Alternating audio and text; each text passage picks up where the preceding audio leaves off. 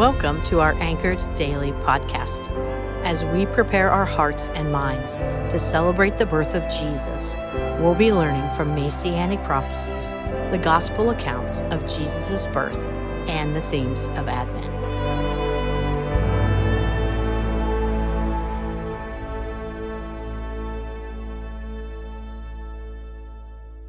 Thanks to the people at Marvel, if you haven't been living under a rock, you are probably familiar with the concept of an origin story.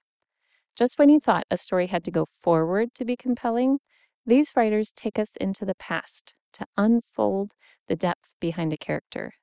And in case you thought this is a novel concept, silly you, the Bible has been doing it since before there were books, let alone comic books or cinematic universes. Multiverses, you know what I mean. Hey, Anchor Daily listeners, this is your buddy Sarah Landon, and we're going to unpack perhaps one of the most unexpectedly interesting chunks of text in the Advent story, Matthew 1, 1 through 17. Yeah, you know, the genealogy. Dun, dun, dun. But seriously, it's not as boring and intimidating as you might think. In fact, it's kind of like the origin story of Jesus' origin story. Reading through the narratives related to Jesus' birth is so fascinating. There are so many elements that make it a remarkable story.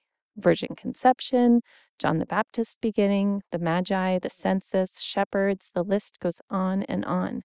But this piece of text takes us back, way back, to the origin story of the Jews even. And this is something we need to keep in mind.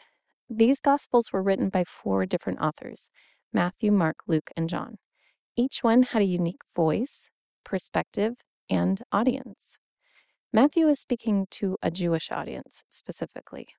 Sure, we can benefit from what he has recorded here, but his intent in putting pen to paper was to help Jewish people understand the truth about Jesus. As a Jewish person, you would have grown up hearing stories, learning the books of Moses, hearing about the kings and prophets, listening to the adults reflect on and ruminate over the scriptures.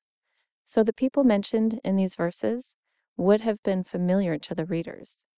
These are their own ancestors in many cases, people they valued, admired, respected, and knew through story. Pulling this thread from Jesus back through this star-studded line of forefathers and mothers would help identify Jesus' identity and significance. I'd like to walk through the line of ancestors and just highlight a few of these people. We begin with Abraham, Isaac, Jacob, and then Judah. And it starts getting kind of interesting. Tamar, a woman wronged who chastised Judah. And then next comes Perez, Hezron, Ram, Aminadab, Nahshon, Salmon, who marries Rahab, a Gentile saved by faith, who then gives birth to Boaz, who then marries a faithful foreigner, Ruth. And we get Obed, Jesse, and David, King David. Maybe you've heard of him. Then comes Solomon, and it says, by the wife of Uriah. Uriah, a faithful foreigner against whom David sinned, is honored in this genealogy. And now we're into the kings. Rehoboam, bad king. Abijah, bad king.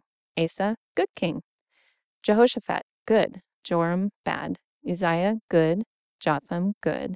Ahaz, bad. Hezekiah, good. Manasseh, bad. Amon, bad. Josiah, good. Yay! Jeconiah and his brothers, bad. Boo! Which takes us to Babylon. Look how much ground we've covered. We're from Genesis all the way to 2 Kings and into the prophets. Now we get to Shealtiel and his son Zerubbabel. Is that name familiar to any of you now? Maybe from the time we spent in Haggai, Nehemiah, and Ezra recently. Yeah, he was the governor of Judah who helped manage rebuilding the temple in Jerusalem after they returned from captivity.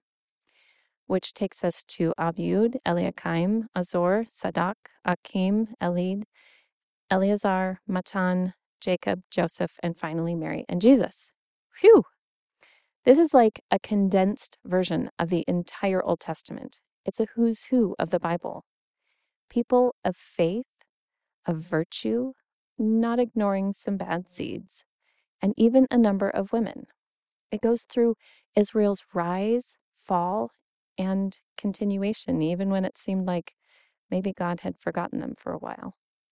Of course, he hadn't forgotten, but he was preparing for something far greater, the fulfillment of prophecies, the Redeemer. This genealogy prepares our hearts in great anticipation to hear all of the ways that Jesus brings this story together. It helps us to step back and see that all along, God had purpose and was weaving together this redemption story with intentionality. God is good. God is sovereign. God is the Alpha and the Omega, the beginning and the end. And this origin story shouts his glory through the generations from Abraham all the way down to Jesus. Would you pray with me? Heavenly Father, it can be hard to be in the middle, not seeing the end in sight. Thank you for this reminder that you've been in control all along, that from the beginning, you have been with your people. Thank you for sending Jesus at just the right time to save, redeem, and fulfill all you had planned long ago. And thank you for this perspective as it reminds us of your faithfulness. We praise you. You are worthy. Amen.